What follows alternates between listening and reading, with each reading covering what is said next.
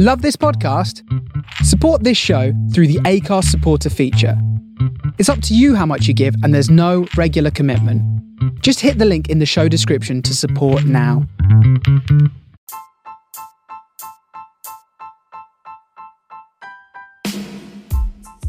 Hello and welcome to the latest edition of From Dial Square to Where, the Arsenal Twitter podcast. This is the audio of the live show from Wednesday 23rd of October's show. The great guests were Alex from Cannon Fodder TV, Glenn DITM, now of AFTV, and Stan, a Londoner who now lives in Vancouver, at @StanTheMan68 on Twitter. The best viewer on the night was Ryan from the Mr. Arsenal podcast, and he joined us on the panel. We had to tackle the issues surrounding the head coach #Unai Emery following the horror show at Sheffield United and everything that goes with it.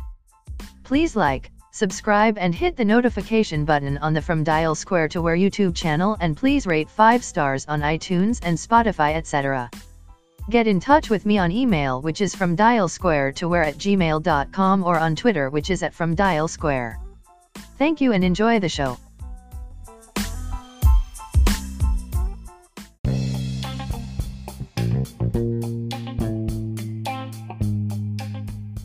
Hi, this is Dawn. Welcome to the latest episode of From Dial Square to Where, the Arsenal Twitter podcast, which incidentally contains adult content which is definitely not suitable for young children.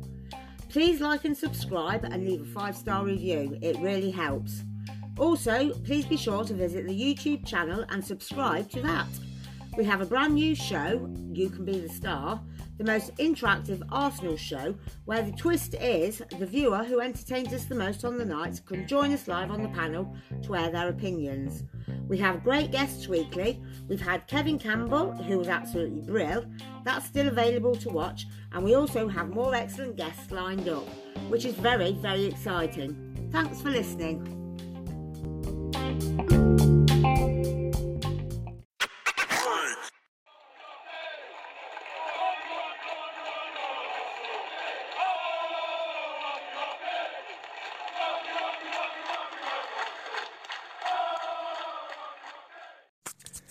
All right, Treacle.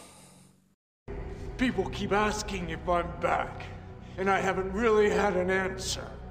But now, yeah, I'm thinking I'm back.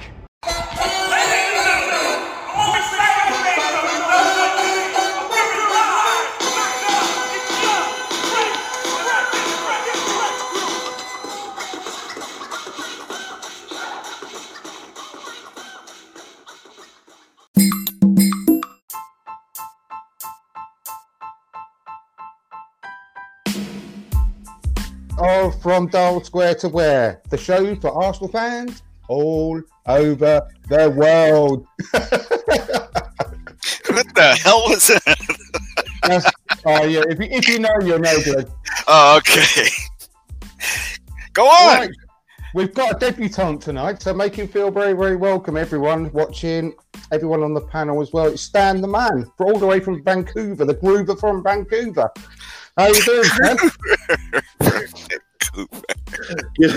Good afternoon. That's a hell of an introduction. Welcome. It's nice to have you on board, mate. Thank you. Hopefully, it is the first time, but hopefully not the last. Anyway, well, we'll see how it goes. I shouldn't say that. You might be glad. You might be glad that I'm short of me by the end of it. Exactly.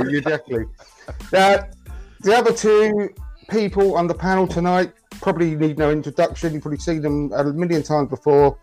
Alex from Cannon Fodder TV, the great other channel that's out there in the world. How you doing, Alex?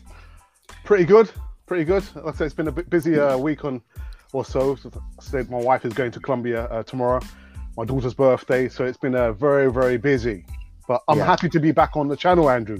Cheers, mate. No, you're very welcome, and thanks for coming along. I know we're going to have to lose you a bit earlier tonight because of what's going on, so thanks for coming on anyway. And Glenn, how are you doing? Hello. I wish my wife was going to Colombia, but she's not.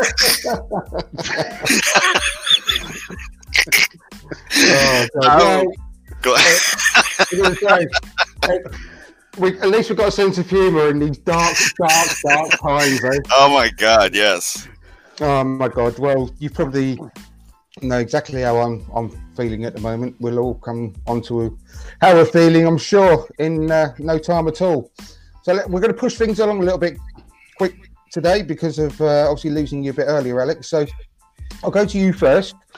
What's your first port of conversation today, then, Right, Alex? well, this is a tweet I actually snapped up late yesterday, and I won't call out the Twitter or the twit or whatever it is. And he says, "What a clown! Ha ha ha! Iwobi was good in that game. He has had better performances for Arsenal, though. He is our academy product. We'll always want him to do well."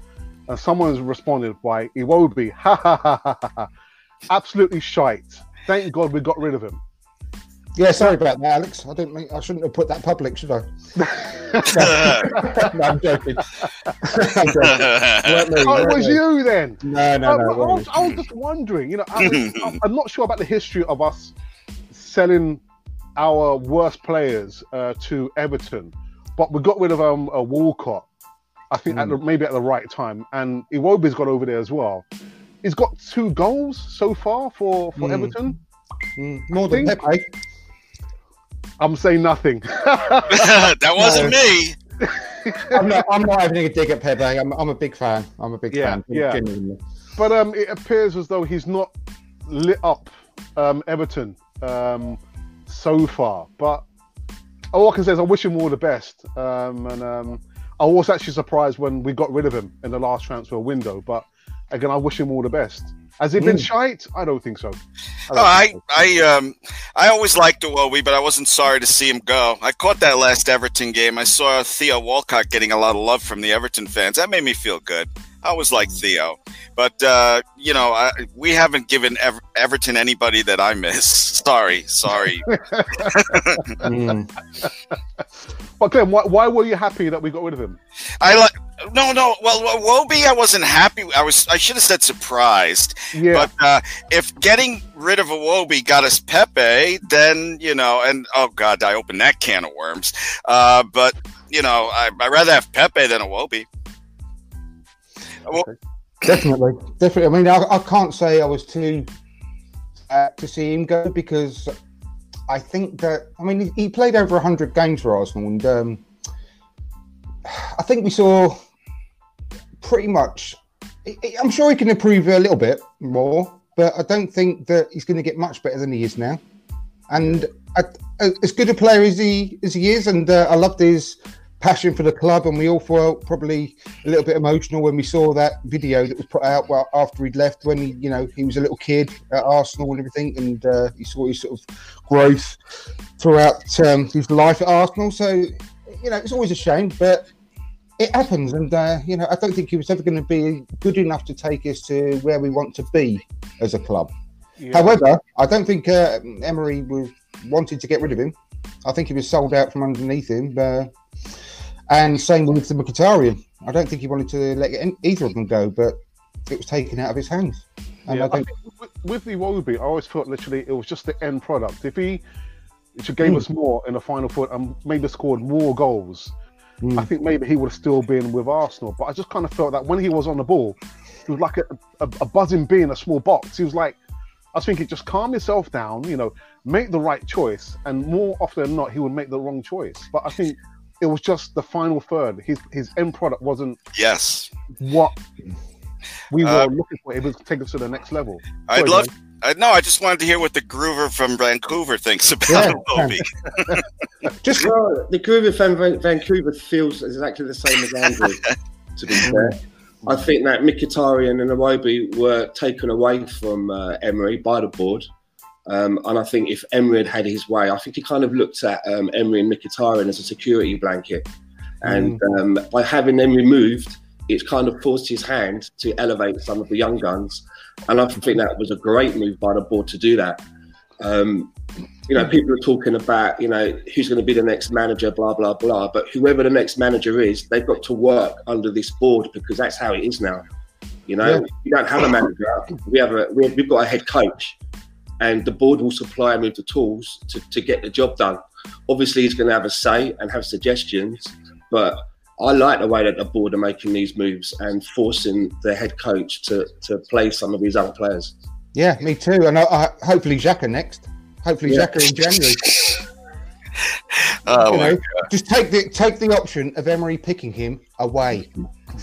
So I was hoping that he was going to go off on his paternity leave, and that would force his hand. That was only ever because of the international break. That was only ever for Switzerland. To talk about Stan's point he just made, how sad is it? Last game, I heard that Xhaka had one more yellow before he's suspended, and for 30 seconds, I was like, "Get one more yellow next game." But of course, that wouldn't be right. But we're stuck with him, man. We're stuck with Xhaka for however long Emery's going to be here, man. Everybody's saying it. Xhaka and Emery are kind of a package deal. But can I just say something before we move on to the next person's tweet? A lot of people have been saying that Emery's made a rod of his own back because he's made Xhaka as the captain, but he was taken off. He took him off because of the yellow card, Alex. Great point. Yeah, but he took him off. So no one is how can you say it? No player's place is safe, even the captain. And can I ask you a question about that? Before, so yeah, of course. Could I ask you a question about that? Because I was down the pub watching that game, and when he took Xhaka off, I had so many people say, "Oh, at last the penny's dropped." So, do you think when he took Xhaka off, that was some kind of an epiphany moment for the manager, or do you think it was something that was completely? No, it's because he didn't want him to get another yellow card. Yeah. Good point. As far as Xhaka coming off at halftime, I think it was just Emery doing what he got away with so much last year: a shitty starting 11, and then he tries to fix it at halftime. That's what it appeared to me to be like. Where he.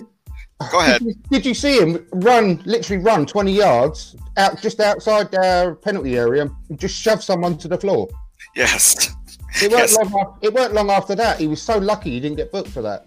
And that's what Emery saw, and he didn't want him to get another booking. That's the only reason he took him off. Well, that makes sense. I'm not arguing with you. Stop yelling at me. Well, you yell at everyone. Look at me. We got a new person here, and you're yelling at me. Stan, you'll get used to it, Stan. Or maybe not. Definitely. Welcome to my house. Anyway, Stan, just move on to your subject matter, shall we? I've got one here, and this one's from Darren Arsenal 1, and he says on Twitter, he will play Tierney and Bellerin Thursday and say it's too much for them to play weekend as well. And on the weekend, we will see the same dross we saw last night. Players who can't cross a ball, a midfield who can't play forward or balls through the lines. And I kind of agree with that, because when I saw the starting lineup against Sheffield, again, it was almost like you could almost hear a collective groan across social media at the omission of Kieran Tierney. Oh, yeah. The manager had said only just before that he was fit and ready to go. But then afterwards, when I was looking around on social media, it seemed that his reasoning for leaving him out was, well, Kolasinac done nothing wrong. And I was thinking, well, at the beginning of the season, when Callum Chambers played for a couple of games, he done nothing wrong. And he was moved out of the way to make space for David Luiz. So I'm not sure sometimes when he says things and what he does seem to be two different things, because I don't understand why we are playing players in the Europa League like Tierney and Holding, and we're going to get stuck in that cycle now because the next league game is going to be on Sunday. And like the tweet says, are we going to rush? Are we going to let Kieran Tierney's come back from an injury, play double, do a double bubble in a week, play 2 games on the spin? Is he going to do that with Holding? So, yeah. Well, he did that with Saka, didn't he? Saka had a great game in the on Thursday in Europa League, and he gave him his debut in the Premier League on the Sunday. So it's not beyond the realms of possibility, but it's highly doubtful with with the fullbacks because of the severity of their injury. Well, obviously not so much Tierney. His injury obviously was completely different, but with Bellerin, if he plays holding, it's highly doubtful they'll play on Sunday. Andrew, he said Tierney was healthy for the game and he didn't play him. You know, it just doesn't make any sense whatsoever to me. Someone asked me yesterday, what lineup would you like to see on Thursday? I said, whatever fucking lineup gets our best 11 in when we go back to the Premier League. Because I'm worried, like Stan, that he's going to start Tierney and Bellerin, you know, and we're going to wind up with Chambers and Kolasinac when we go back to the Premier League. It frustrates me massively, and it just shows you that Emery is the only person in world football that would prioritise a Europa League group stage game over the Premier League. And because what I said a few moments ago about, you know, we've got this board now that provide the tools for the head coach. From what I can see, he's not using those tools. You know, we paid good money for Tierney. Celtic, they made us dance to their music, and we had to pay 25 million as a lump sum. We paid good money for Torreira as well, and he's just got this way of picking the players that he wants. And surely, if the board are running things, they're not going to be happy shelling out this money and then seeing these players being rotated in cup games or sat on the bench like Torreira. They can't be happy with that. Well, no one's happy with it apart from Emery, are they? Really? Let's face it. No fans are happy that Torreira ain't playing, and he's the only person. I've put this out yesterday. Obviously, I don't know. You may not have heard it yet, but I just had to have a rant, and I made a podcast out of it yesterday, and I couldn't help myself because everything had to come out because it's just so frustrating that, you know, just as a small sample size, that he's the only person in the world that can't see that Torreira should be sitting in front of the back four, and he's not a number 10, for God's sake. You know, there's so many things you could just go on and on and on and on about what. Actually, it'd be so much easier to say what does Emery do correctly, and because I can't think of much, to be perfectly honest. If you wanted to tell me what's bad about Emery, then you can go on all night. That's the problem. And I've got to just quickly go on to my first tweet here while I'm at it. Wenger versus Emery, the last 45 games of Wenger versus the first 47, I beg your pardon, of Emery. Have you seen that at all? Yeah. Let me read that out. So Wenger's last 47 games, Emery's first 47 games. Wins, Wenger 26, Emery 25. Goals scored, Wenger 90, Emery 86. Goals conceded, Wenger 59, Emery 63. Clean sheets, Wenger 17, Emery 10. Wow. That is pretty damning, isn't it? Really? Yeah. Considering how badly everyone hated Monsieur Wenger and wanted him out. That's 47 games. That's more than a season, right? But Emery has, I mean, that's just a tip of the iceberg, by the way. If you look at all the other stats that float around, which, you know, it's hard to get your head around sometimes, but they're all damning. They're all damning. Yeah, Emery's away record, testing my old man memory, 6 wins, 10 draws, and 8 losses. That's his away record as Arsenal manager. That's not good enough. No. I got this one tweet here, Andrew. If it's my turn, is it my turn? Yeah, go ahead. I can't read my own handwriting of who did it. Any Arsenal fan that is not Emery out right now does not know what they're talking about. Oh. Yeah, I can't read my own handwriting for who did, but it got like 200 likes. That tweet. I'm not Emery out right now. I'm a little bit offended by that tweet. If he was fired tomorrow, I would not shed a tear, gentlemen. But I think that he needs to finish the year. Although it frustrates me because I know he likes to play with his. He likes to play wide, but he sits Tierney, you know, against Sheffield United, and I don't understand, like you said, Andrew, what the F he's doing. All right, so I'll put it out there. I think. Are you guys out right now? Alex, are you, Alex? No, I said I'm going to put this out right now. That most of you will probably know that I'm not Emery out, and there's been talk about him being sacked, fired, or whatever. And my opinion is that the board, whoever employed him, has given him a 3-year contract. Not a 1-year contract, not a 2 year, a 3 year contract. So it's a 3 year project. We're not even 1/3 into the season, and people are already calling out for the manager's head. I'm not an Emery out. I'm an Emery in. Okay. Oh, jeez. I'm supporting the club as well as supporting the coach. We want stability. We want to change. We've got change. Let's get behind the coach. Of course, he's not perfect. He's making errors and mistakes that's even pissing me off. And nobody can get into his head and understand why he's making those changes. There's talk about he doesn't know his best 11. He knows his best 11. Unfortunately, Tierney's just come back from injury. Bellerin's still off the pace. Lacazette just had a few minutes just the other night. Why he's not playing Holding, I don't know. Why he's not playing Torreira, nobody knows. But one thing is for sure, if we don't give this guy time to do his project, which is a 3-year project, what I'm scared about is that we're going to get into a cycle that we're going to sack him. Who we're going to bring in next? Then we're going to give him 2 years. We don't like what he's doing. We lose. We call for him to be sacked, and we continue the cycle. The next coach comes in, gets rid of half of the squad, like Emery has done, and we continue the cycle. No, I don't think that's right, though, Alex. I'm sorry to butt in. I am sorry to butt in. Okay, go for it. It's not down. The whole setup of the club now is such that it's not the head coach that comes in who's going to be choosing the players. We get a head coach to coach the players that he's given.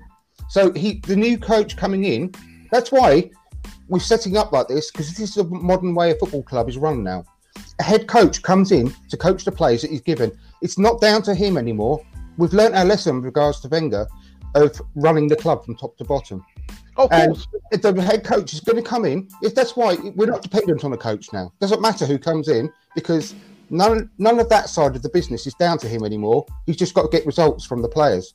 And that is why the clubs like Watford and so on are changing their managers and getting better and better and better all the time, because it's not affecting them in the in the part of the club, because they're literally, their job is to coach the players and get them to win football matches, and that's it. And with regards to his 3-year contract, there is a break clause in after 2. It's not an option that people thought. It's not an option of the 3rd. It is a 3-year contract, but it's got a break clause after year 2. So we won't have to pay him at the end of this season. We can break that contract. All right, so you're saying that you would get rid of him tomorrow, Andrew? Absolutely, I would. Okay. Because from what Alex, what you said, I totally get, and I totally and utterly respect your decision, and I would never mock you for it. I'd never run you down for it, because that's your opinion, and that's absolutely fine, and I respect you for it. But when you said, "Are we prepared to go round and round?" I can't remember your exact wording, but what I wanted to say there was, I'm more prepared for that than to put up with this turgid, dross football, because I can't stand it anymore, Alex. I can't stand watching it. Andrew, let me ask you this question. For me, the game of last season was when we played against Spurs and we beat them 4-2, where I was almost in tears. Yeah, all right? Absolutely. So there's 3 outcomes when you play a football game. There's a win, a draw, and a loss. You cannot expect Arsenal to win all the games. That is just part and parcel of the football the football world. 3 outcomes. You can't expect them to. Hang on 1 second. You can't expect them to win all the games. Andrew, oh my God! I'm sorry. I just wanted to, Stan, since this is your first, whatever you call these things, it's not tag team. Just jump in there, and I've been dying to hear if you're Emery out right now or not. I'm Emery. I'm Emery in, but it comes with conditions. When he took over at the club, I always said that I was going to give him to this Christmas coming, and I wanted to do that because we've got so many key players that are out injured, and I see a lot of people online saying, look, he needs time. He needs to get Tierney back into the team. He needs to get Bellerin back into the team. The centre of defence needs to be sorted. Maybe Holding's going to come in and take a place. So my thinking is that come January, all of those players should be back and fully fit and have games under their belts. So if we get to January and I see that we're still getting our pants pulled down by lesser teams, then he's going to have to go. You know, and the way that I'm looking at it now is I said that I would make my decision in January, but after that Sheffield United game, Christmas might come a little bit early this year for Emery, where I'm concerned. And if it continues with the way that it is with like the game that I just saw with Sheffield United, he ain't going to like the present that I leave for him under the tree. Oh, man. You could work in the corporate world here in the States, Stan. Oh, my God. I'm in because, again, exactly what Alex said. The reason that I'm in is I think the job's too big for him personally. But I want him to succeed because whoever came in after Arsene Wenger, for me, had to be the man. For the simple reason that I don't want to see us go down the Man United route. And I said this the other day on the Arsenal Fan Circle pod. I don't want to see us chopping and changing. Not because the team's going to get broken up, because as Andrew says, you know, the next guy that comes in has to work under certain conditions now. But it's going to be the chopping and the changing, the new ideas, the new forms of play. Some players is going to fancy over others. And if it doesn't work out with that guy, then we've got to pay that guy off. And then we've got to get another guy in and start all over again. So I want Emery to succeed simply because I just want us to start laying a foundation now. But I do think that the job is way too big for him. He looks like he's been given a Formula One car and like he just wants to go back and drive his Volvo. You know? What difference would it make then, regards to, you say, if you get a new guy in, it'll be two different chopping and changing, getting used to new things. What difference is that than what we're doing at the moment? Because we never play the same team or the same formation from 1 week to the next. We adapt to the next opposition at the moment. We haven't got. I'm giving him until January to see if that's going to settle. Once he's got all of his tools back, I want to see if there's going to be some kind of coherent plan.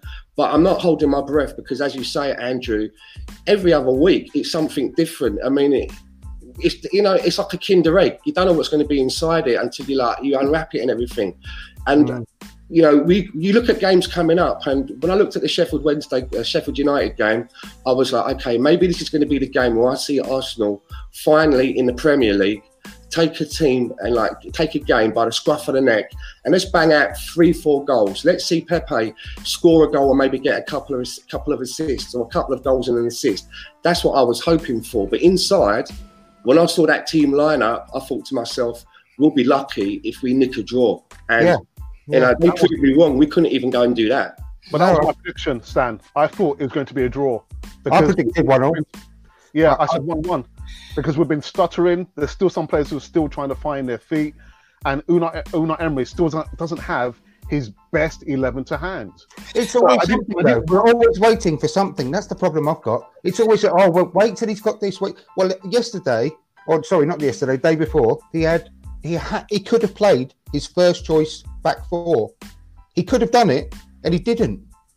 He didn't. Well, I have a question to Alex. Like, you just touched on something you said there. If Alex, when we get to January and Tierney's back, fully fit, Holding, Bellerin, whether they're in the team or not, but if we get to January and all of those tools are ready to go and available, and we're still having games like we had with Sheffield United, would you still be okay with holding on to the end of the season? Or would you be happy to pull the trigger then, just based on the manner of the performances, if they're going to be like they were yesterday? I would wait until the end of the season. Still, again, it's a 3-year project. And what about you, Glenn? For me, the ceiling has raised for Unai Emery. It's third place or you get the hell out of here. And I disagree that we don't have a nice foundation for another coach. To use your car analogy, Stan, if we got another coach, it's like, hey, here's an awesome car, just needs some new tires, meaning midfield and a little bit on defense. I don't think that, it's a blank canvas and you got to get half the guys out of here if we get a new coach. And while I don't want to fire Unai right now, or at least until the end of the season, I would be on the phone with Allegri saying, hey, what you doing, man? Hey, what's up? You like London? You know what I mean? I would just see get a little taste of what he's thinking right now. Because he's on holiday, I think, if I remember right. I'll just say something to IG as well, who's watching. He thinks I was being disrespectful to Emery by calling him the head coach and not the manager. And the fact is, I'm not being disrespectful, IG. His title is head coach. When he came for the interview, he was told at that point he would have to work with and coach players that we've got. He came with a dossier of all the players, didn't he? From the under-23s and the first team, and said, "I can work with these people." And IG, you need to stay off social media because you're being called a lot worse things than head coach. So I'm not. He isn't. He factually is not the manager. He is the head coach. I just wanted to make that point anyway. And he's also gone on to say, "I hail Liverpool management and fans, much open-minded and understanding. You have every right of your opinion, but it won't take us any further forward." Well, I mean, it's the difference between us and Liverpool and Manchester City. When they got Pep Guardiola and Jurgen Klopp, you could see from the first week, 2 weeks, months, when they were in position, they had a plan. They had a way of playing, and they set about taking out the team, the people that didn't fit into their way of playing, and going systematically replacing them with people that fit their system. We've got nothing like that. We haven't got a system. We're 18 months down the line. We still do not know how we play football from one week to the next. We cannot say. No one can predict the lineup. No one can predict how we're going to play because he bases our form of play on our opponent.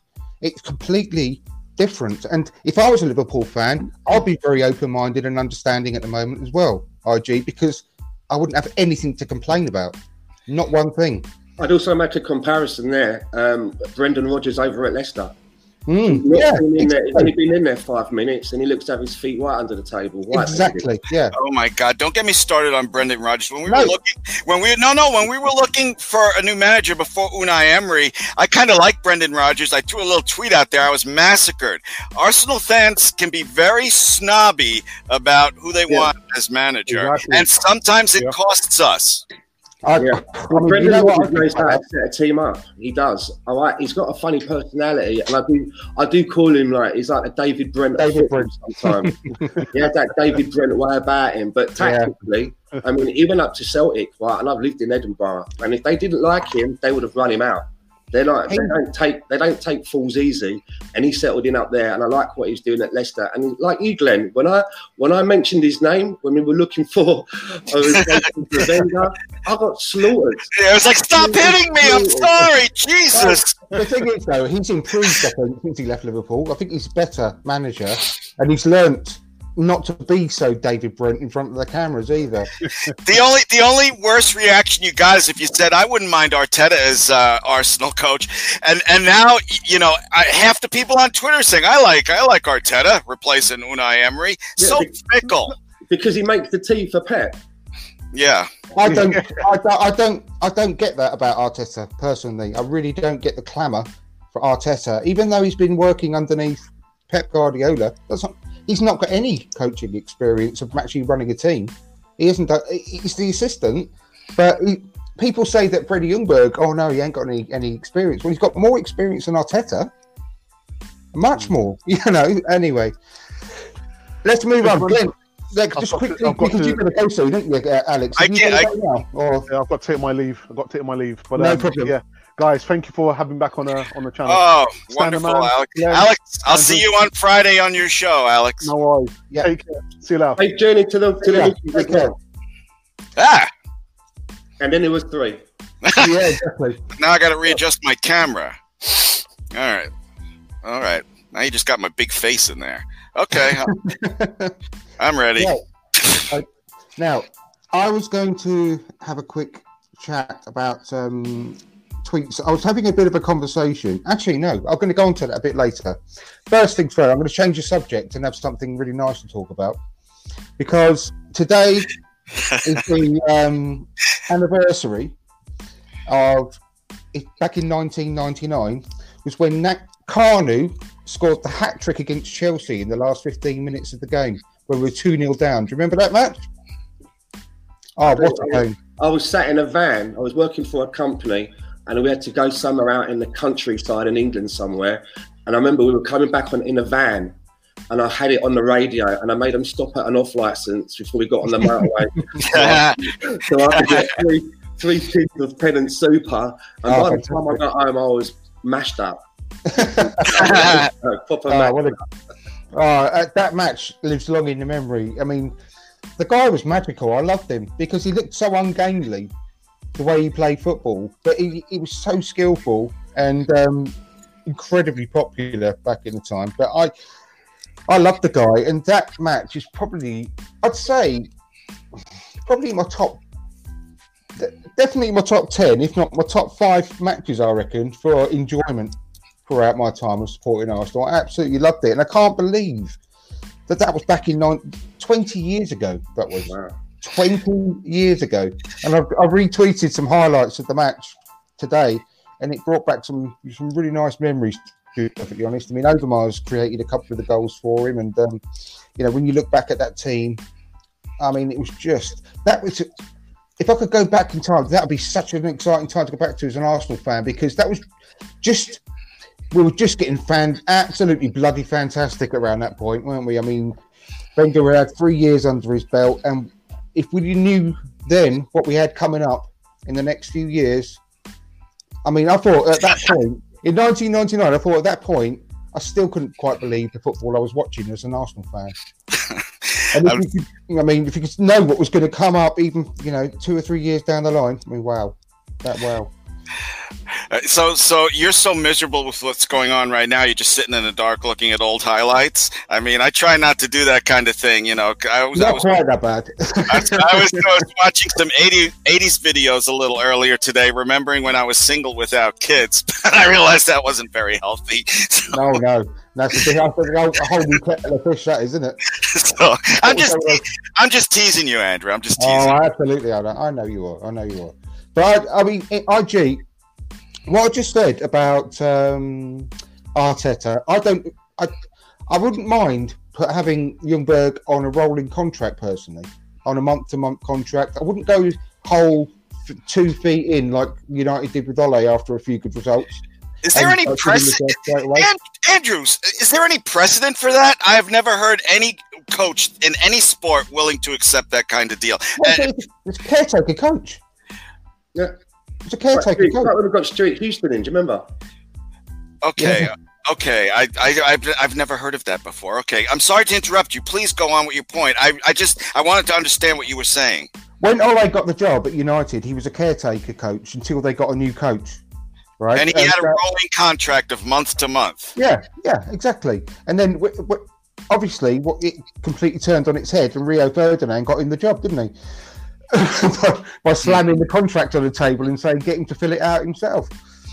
So, yeah, he got the job permanently then. But until that point, he was a caretaker manager. And that's what I would do with Ljungberg if and when the board did pull the trigger on Emery. And I'd be really happy with that, just in the interim, just to see how he got on, because I'd be really excited by what he could do. Because I think that he would just create. I mean, obviously, the difference when Ole took over at Man United, and this is not a Man United show, so I'm not going to talk about that very often for much longer. But the instant impact he had, I genuinely think we'd get that from Ljungberg, and that might be all we need at this stage, because. The way I'm thinking is this season is so important to get back into the top 4, and I think it will be seriously damaging financially if we don't for the board and the club. And there's a window of opportunity here this season to get into that top 4 with the way that our competitors are for the top 4. We've got 2 places to play for, haven't we? Obviously, Liverpool and City are going to get the top 2, we all assume. That means there's 2 places left, and there's us, Spurs, Chelsea and Leicester battling for those last 2 places. And if we don't get it this year, then no one can say that the other teams aren't going to strengthen next summer, and we could be really at the back of the queue potentially. I want Stan to answer, then I'll answer because I've been talking too much. What's the question? Well, how would you feel about Lundberg? Lundberg, yeah. If what I said about this, we come to January and we're getting spanked all over the place, then I would all be for hooking Emery in January and putting Freddie in, as Andrew says, as a caretaker to the end of the season. And at the end of the season, we all regroup and we look at how Freddie's done for that end of the season. Do we give it to him on a more of a permanent contract, or do we see who else is available, who would come in and take the job? But I think whoever we do get in, and we touched on this earlier, we're going to be. We're not going to have all of the choices that we'd want. I see a lot of people asking for Mourinho, which I think would be poison. That would just be poison as far as I'm concerned. Yes. But we'd never get him because do you think someone like Mourinho would come and work under the kind of constraints that we now put into a head coach? You know, he would not have the kind of personality, I don't think, who'd be happy for, Edu and Raul Signelli and Vinay calling the shots above him. He likes to call the shots. So I just don't think that's the sort of manager that we'd get. No. He wouldn't come in as a head coach. He wouldn't be a full-time, full manager. Just to interject just slightly, IG, if you're still watching, can you put a little note in the comments box, please, as quickly as you can? Right. As far as Lundberg goes, I think that you tell him, yes, if we got rid of Emery tomorrow, which I am against, I think Lundberg would have to come in, no, Allegri, any shit like that, because we want to keep that youngsters' progress going. Our youngsters are, have me the most excited this season, even with all these shitty games like the last one. And to keep that continuity, get Lundberg in there to replace Emery. If you have to fire Emery tomorrow, you know what I'm saying, guys, so the younger players' progress keeps going because they worked with him. I mean, you know what I want to happen, but I don't think that. Yes, I know you want Emery fired tomorrow, and you want Lundberg to have a day-to-day contract depending on how Kroenke feels. Yes, I know. But the point I'm trying to come to is, what do I actually think that the board are going to do? And people say that we're not a firing club, we're not that type of club. But since summer 2018, we're a new club, we're a different club with 100% owners. We don't fully know what type of club we are anymore. And I think they've shown that they are quite ruthless. Well, didn't we force Wenger out of that last year? Or yeah. I don't think we forced him out, right? We forced him out. I think he got the sack, and it was the summer he left the club, the summer of the Kroenke's takeover, 100% takeover. Was it a sack? I thought he said, "No, I'm done." No, they wanted him to go, and right, but it wasn't officially a firing, a sack. Am I wrong? It was a parting of the ways. Yeah. Okay, I love that. A parting of the ways. I love it.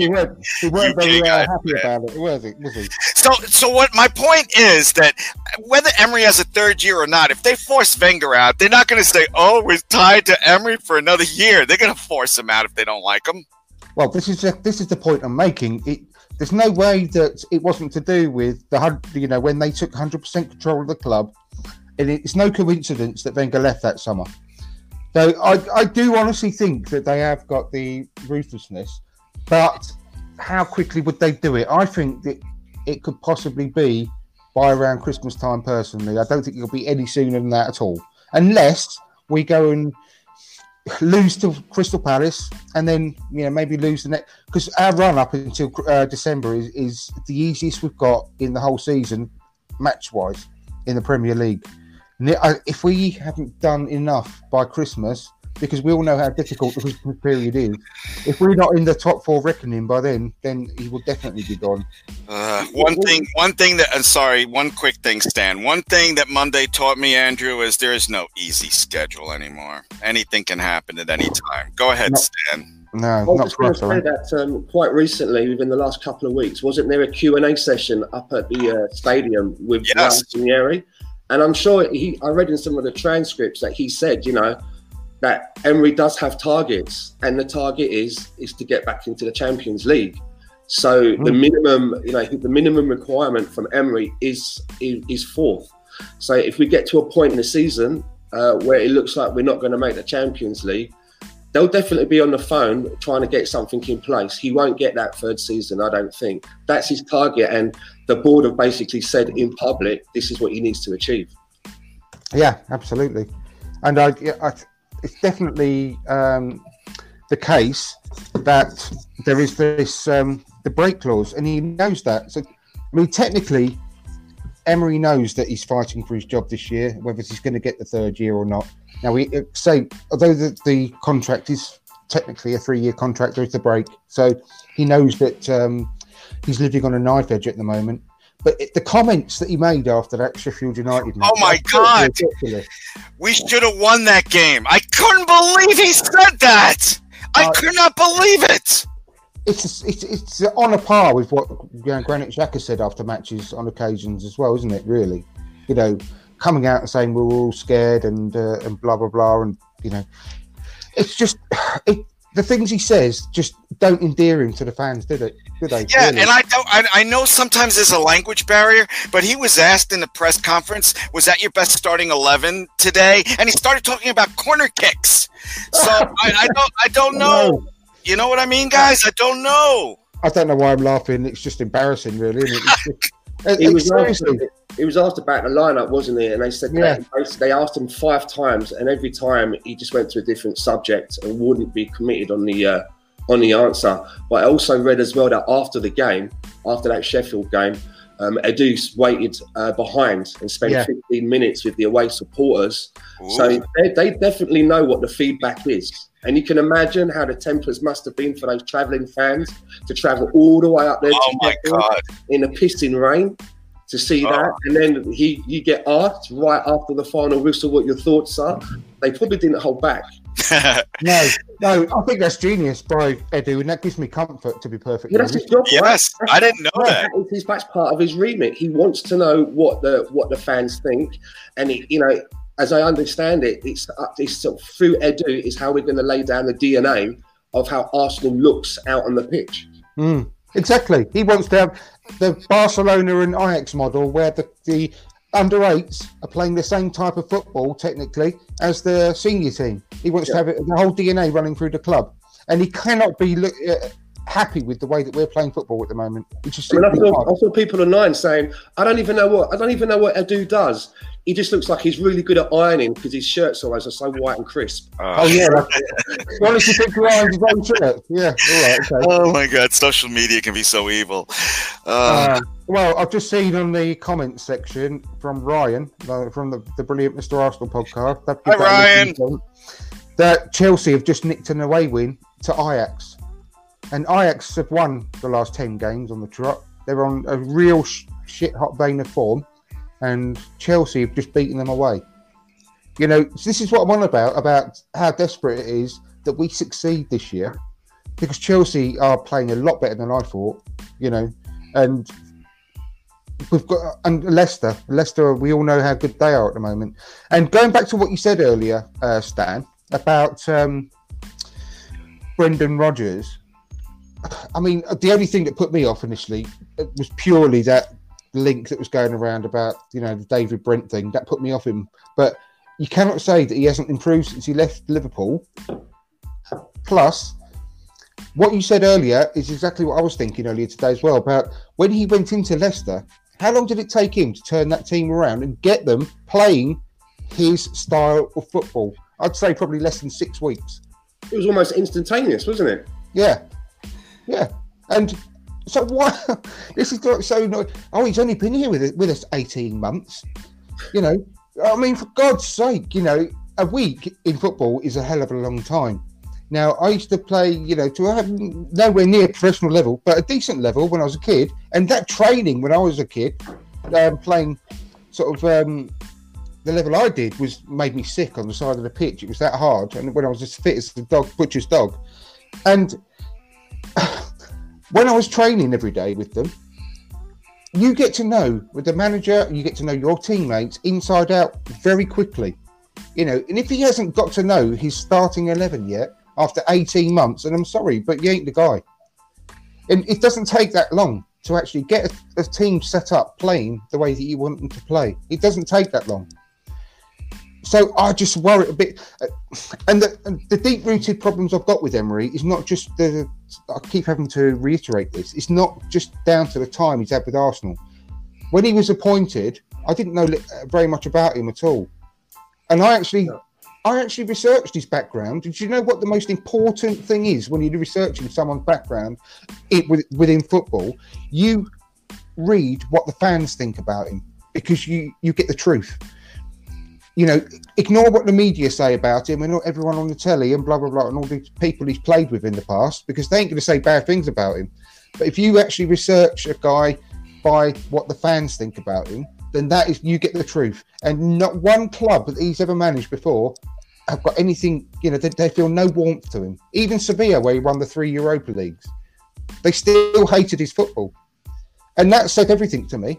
And that's the way I've been feeling since he got the job at Arsenal. And nothing I've read or seen on the pitch, especially ever since he joined, has made me change my mind. And that's why I'm worried, because this is Emery. He ain't going to change. He's played this type of football all the way through his managerial career. Well, you know, Andrew, we're not that far apart. You want him gone now, and Stan, correct me if I'm wrong, but we want to wait until the end of the season. We can't be reactionary. We need to. I know, believe me, I don't want to stick up for Emery. I friggin' hate it. I can't stand his football, but we need to see him with Bellerin and Tierney and Holding in there. You know what I'm saying, dude? And Ceballos. Fuck Ozil. I don't care about Ozil. And after, you know, a little run of games like that, if he puts them in the starting 11, then we can say, all right, Lundberg, take over. Emery, get the fuck out. You know what I'm saying?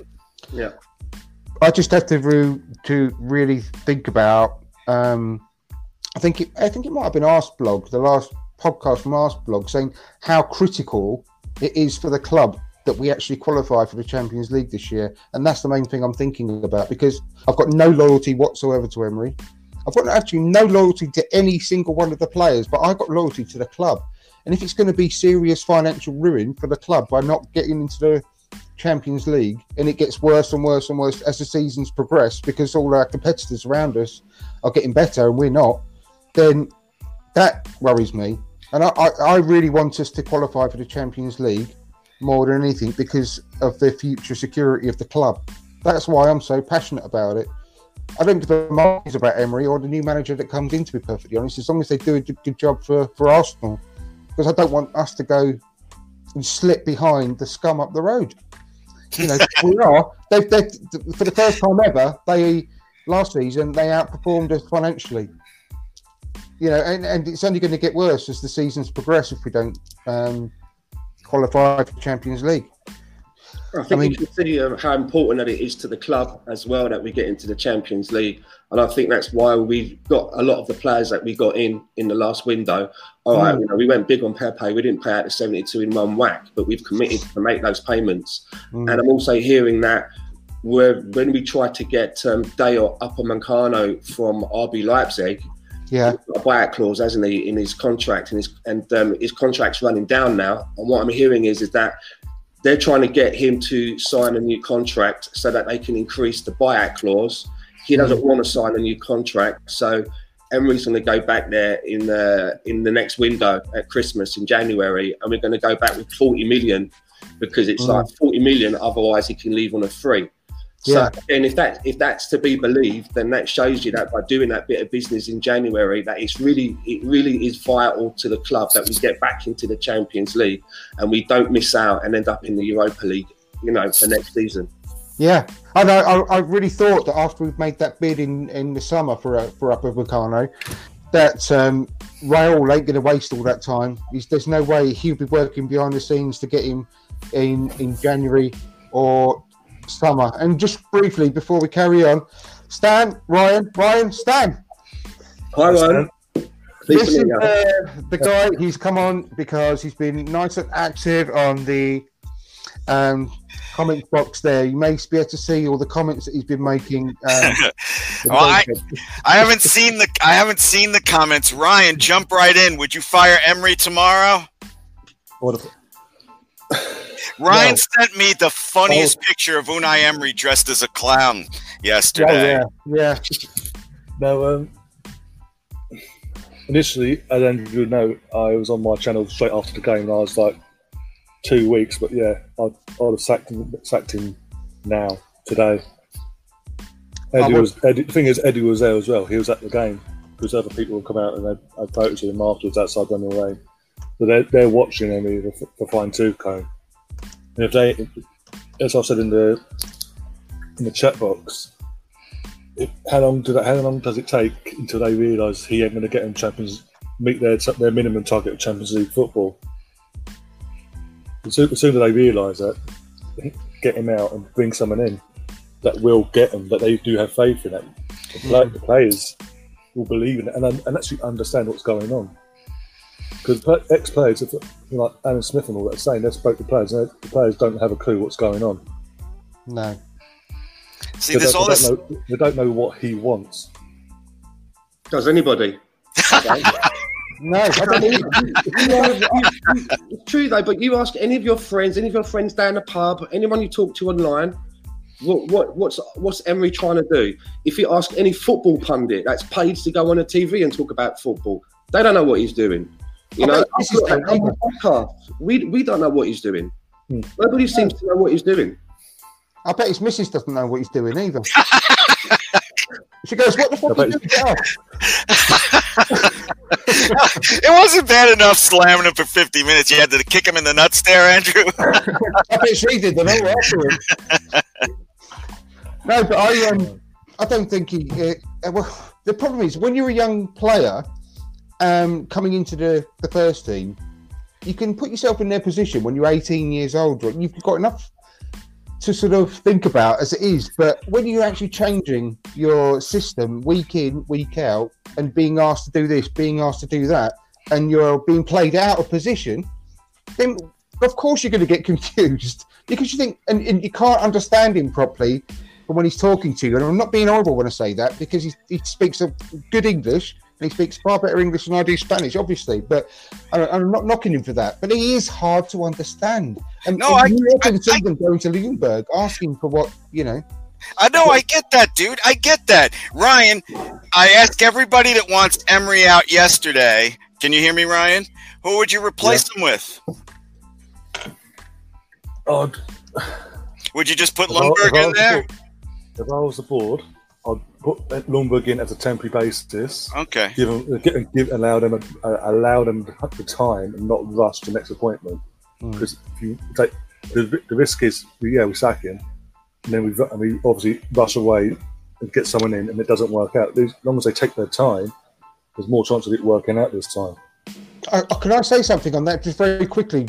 Sorry, David. It's your show. I totally. That's exactly the point I was making earlier about him coming in as a caretaker, because I think we should make the appointment in next summer for the new manager. However, I hope it does turn out to be Freddie Ljungberg. I really, really do. I want him to succeed if he becomes a new manager. However, what we can't do, like Ryan said, is rush into the new manager and just jump for Allegri, thank you. Just because he's available, or for God forbid, Mourinho because he's available.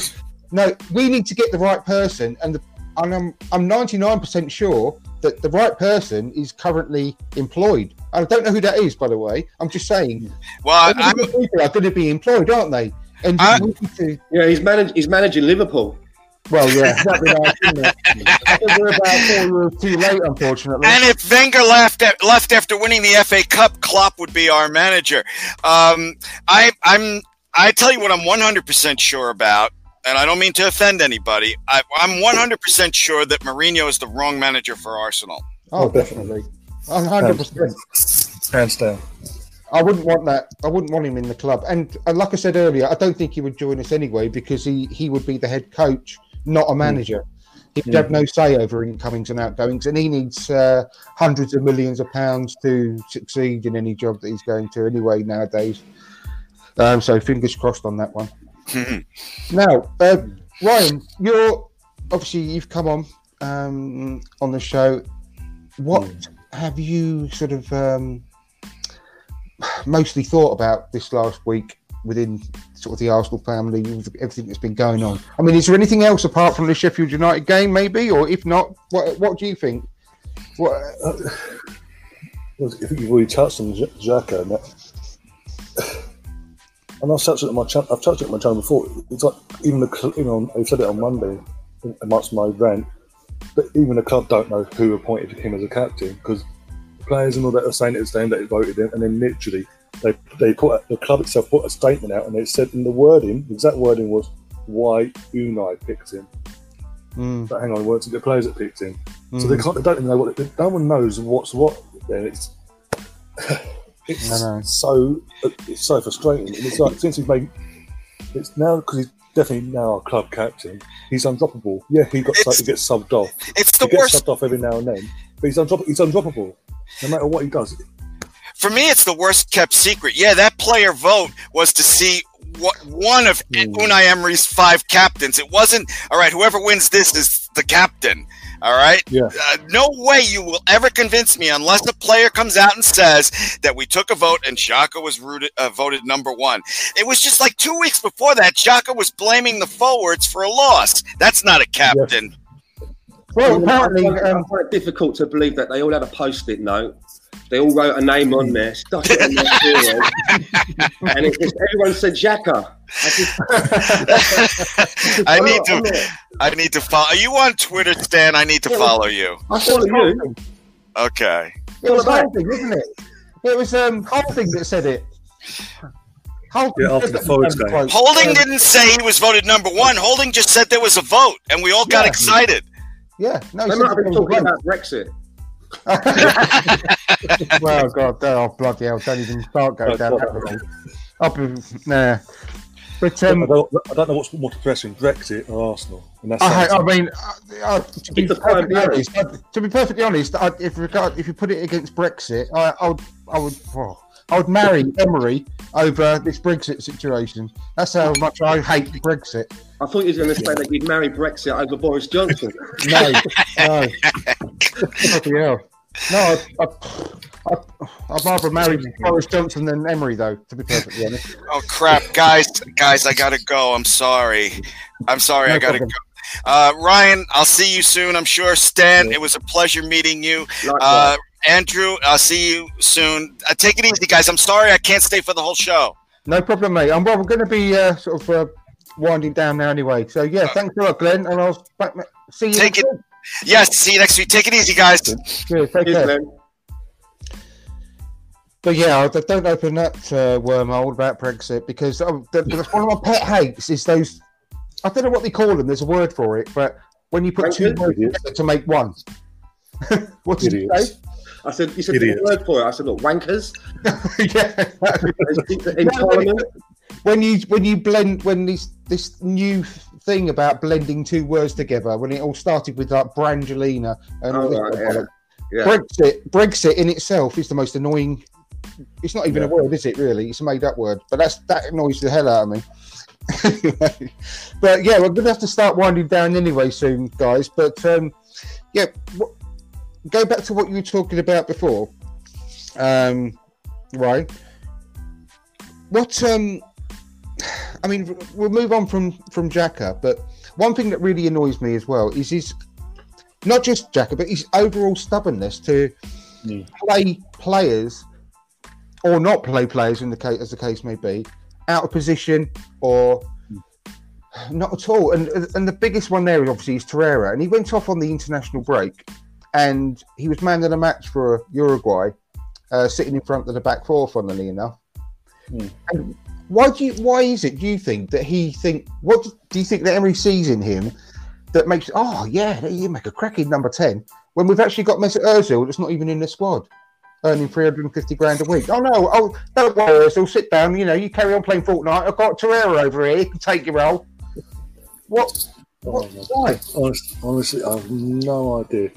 No, I've been a long advocate. With this formation, you can only play one DM, and the only DM that's a match that can play that role is Torreira. I don't get why Xhaka isn't a bloody CDM, full stop. We all know that. But for some bizarre reason, you're playing in there. You've got to play Torreira, who's arguably the best player. When when we first came, you played that 4-2-3-1 formation for things like injuries and all that came along. And Torreira was playing as a DM, and that's what you got. That's why we're getting the best out of him.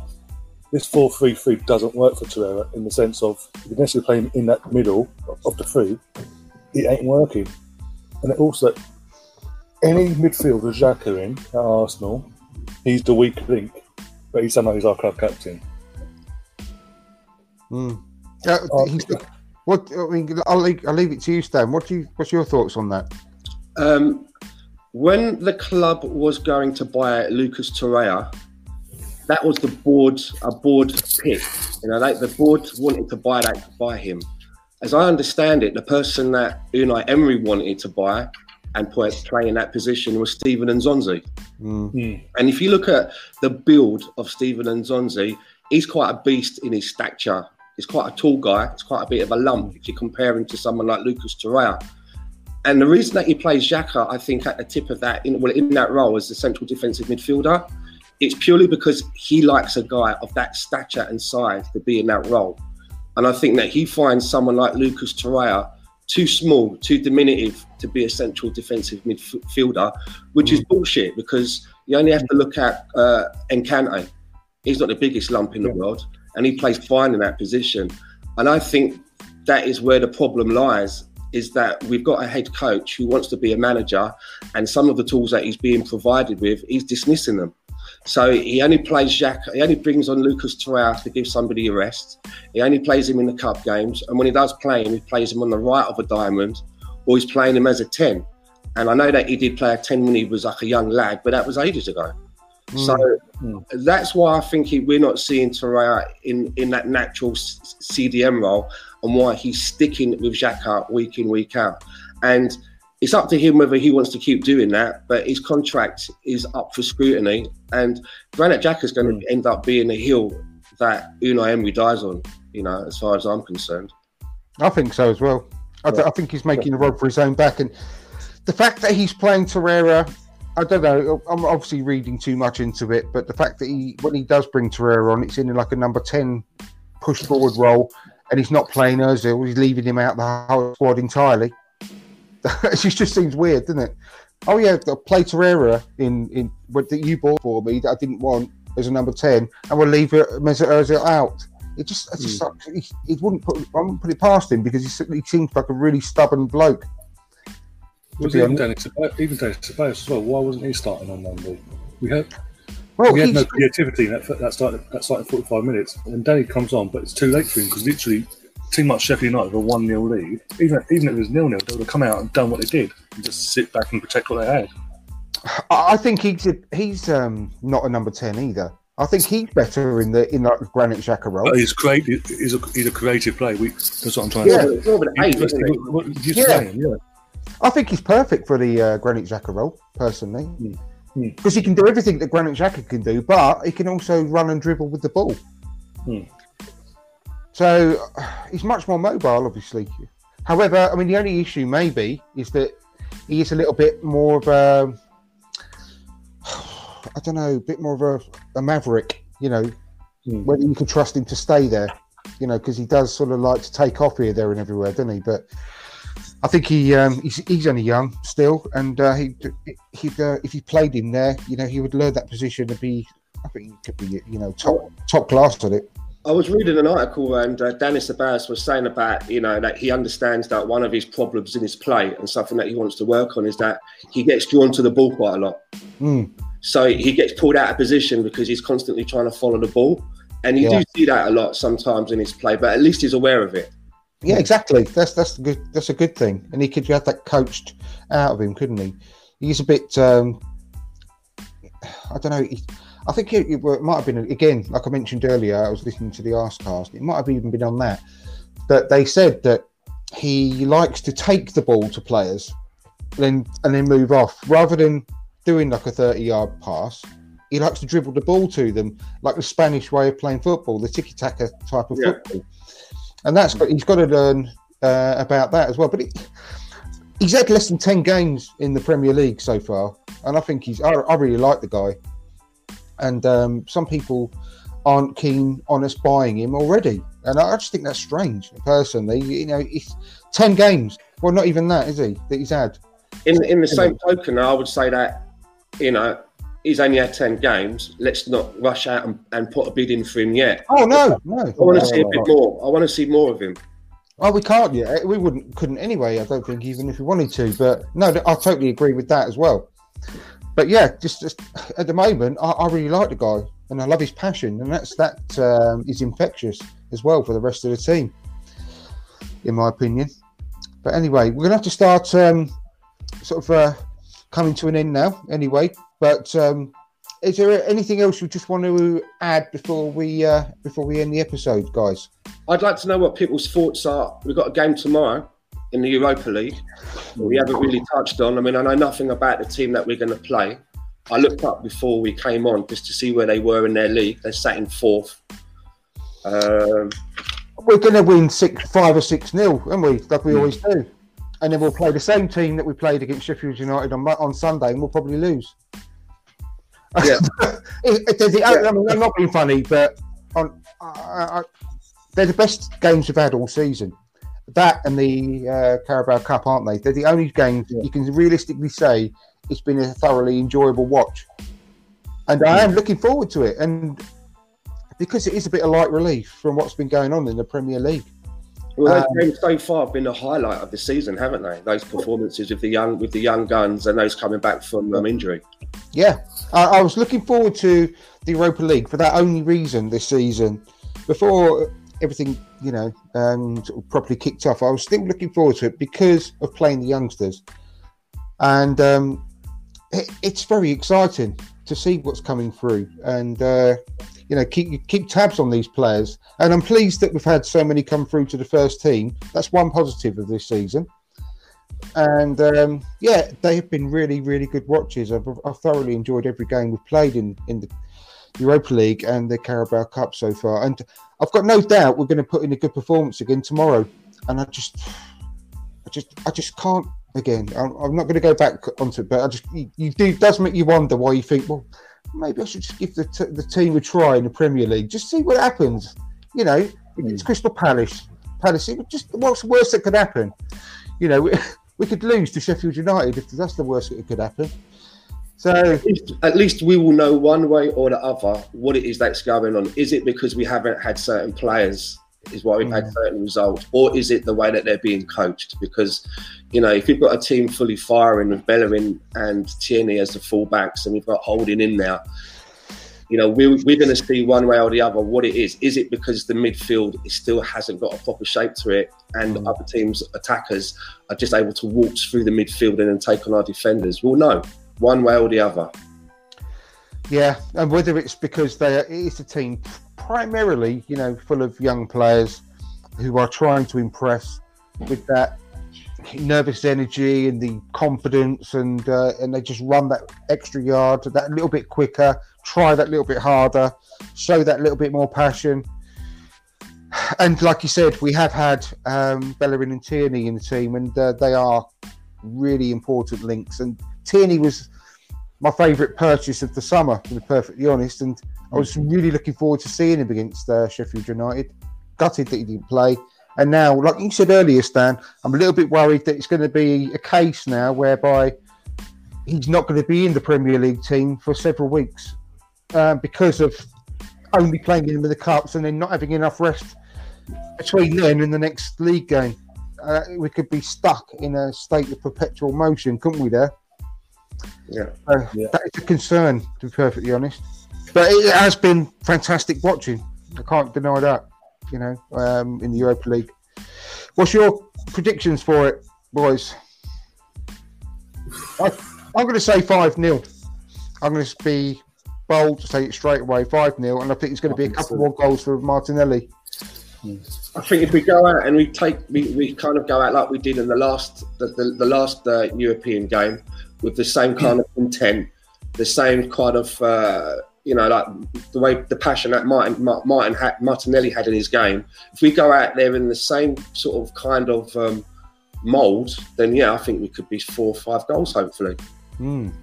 Hopefully. I think so as well. But you, Ryan? I reckon 6 and Martinelli hat-trick, just because of how he's playing in that competition and how he's playing in the cup games in general. Do you think Pepe's going to play in that game and he's going to be gradually phased out of the league, or do you think he's going to be rested and then put back in again on Sunday? I think he'll be rested, personally. I want to play. Sorry, Ryan. I personally think he should play him now in the Europa League and cup games, and then build his confidence in them competitions, and then use him back in to the Premier League teams, because obviously rushing him in the way he hasn't worked. He was our best player. Yeah, you wouldn't believe that listening to our fan base on Monday and yesterday. He was our best player. All because he missed one opportunity, which anyone would miss. They'll have a meltdown. Yet, literally 24 hours later, Ronaldo had the exact same thing. Nothing said because it's Ronaldo. He looked electric against Sheffield United. He's the only one that was showing not a spark out of our forward players. And yeah, of course, he should have scored that goal. Of course, everyone knows that. But that is all down to confidence. All down to confidence. That could have come off his knee and gone into the net, and that would have made a massive difference. I was so gutted for him. I was more gutted for him with that miss than I was for the team overall, to be perfectly honest, at that point. I really wanted him so reluctant to do anything with his right foot. But there's loads of players like that, aren't there? Yeah, I know. But there's loads of players like that are very, very one-footed. And I don't know. I've got a really good feeling about the guy that he's going to go on to good things. But he's got a 5-year contract. Let's not forget that. And again, same with Ceballos. He's had less than. Well, I think he's only had 6 starts, Pepe, or 7 maybe, 6 or 7 starts. 6 or 7, yeah, give or take. So yeah, give him a chance. Anyway. Been an absolute pleasure, guys, to have you on. Thanks for coming on, Stan. I really, really enjoyed it. I hope you have, and I hope we don't have to wait too long for you to come on again. Not at all. Thank you very much for inviting me on, Andrew. Enjoyed chatting to you. Yeah, likewise. And also, as well, nice to meet you as well, Ryan. And vice versa, Stan. Ryan, tell Stan quickly how he and everyone else can watch your channel and follow you on Twitter. My Twitter is at Mr. Arsenal89. My podcast on YouTube is the Mr. Arsenal podcast, basically, and it's pretty much every other day I'm putting out videos, either previews or reviews. The reviews are literally out either on the night itself, after the match, or the day after, with yourself and others, Glenn, Kenny Ken, Sam, James Rowe. It's a mixture every time. It's not the familiar faces you're used to. Yeah, and I can highly recommend it. And sorry, Stan, how can people follow you on Twitter? I'm at Stan the Man 450. I don't really have much of a big presence on Twitter, but if you want to come and watch our after game reaction videos called Gooners in Vancouver, after every match, we put up a little reaction video, and you can find those videos on Sunny TV Unfiltered's YouTube channel. So come by, watch the videos, but let us know what you think, whether you agree with what we're saying or whether you disagree with what we're saying. Put something down in the chat box because we want to hear what everyone's thoughts are. Brilliant. I'll definitely be doing that next time. I'll keep an eye out for that. It's been fantastic. So thanks ever so much for watching. If you haven't already, please subscribe, like, share with your friends, and look forward to seeing you all on the next episode every Wednesday, 7 p.m. Take care all. Thank you. Right. Take care. Good night.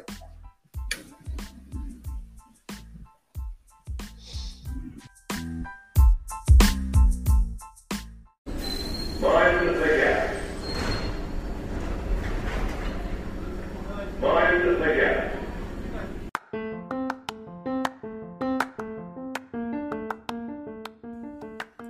Thanks very much for listening. We really do appreciate each and every one of you. We really need your help to spread the word about From Dial Square to Where, so if you haven't done so already, please give us a 5-star review on iTunes and Spotify. Subscribe to the From Dial Square to Where YouTube channel and hit the notification button so you never miss a live show.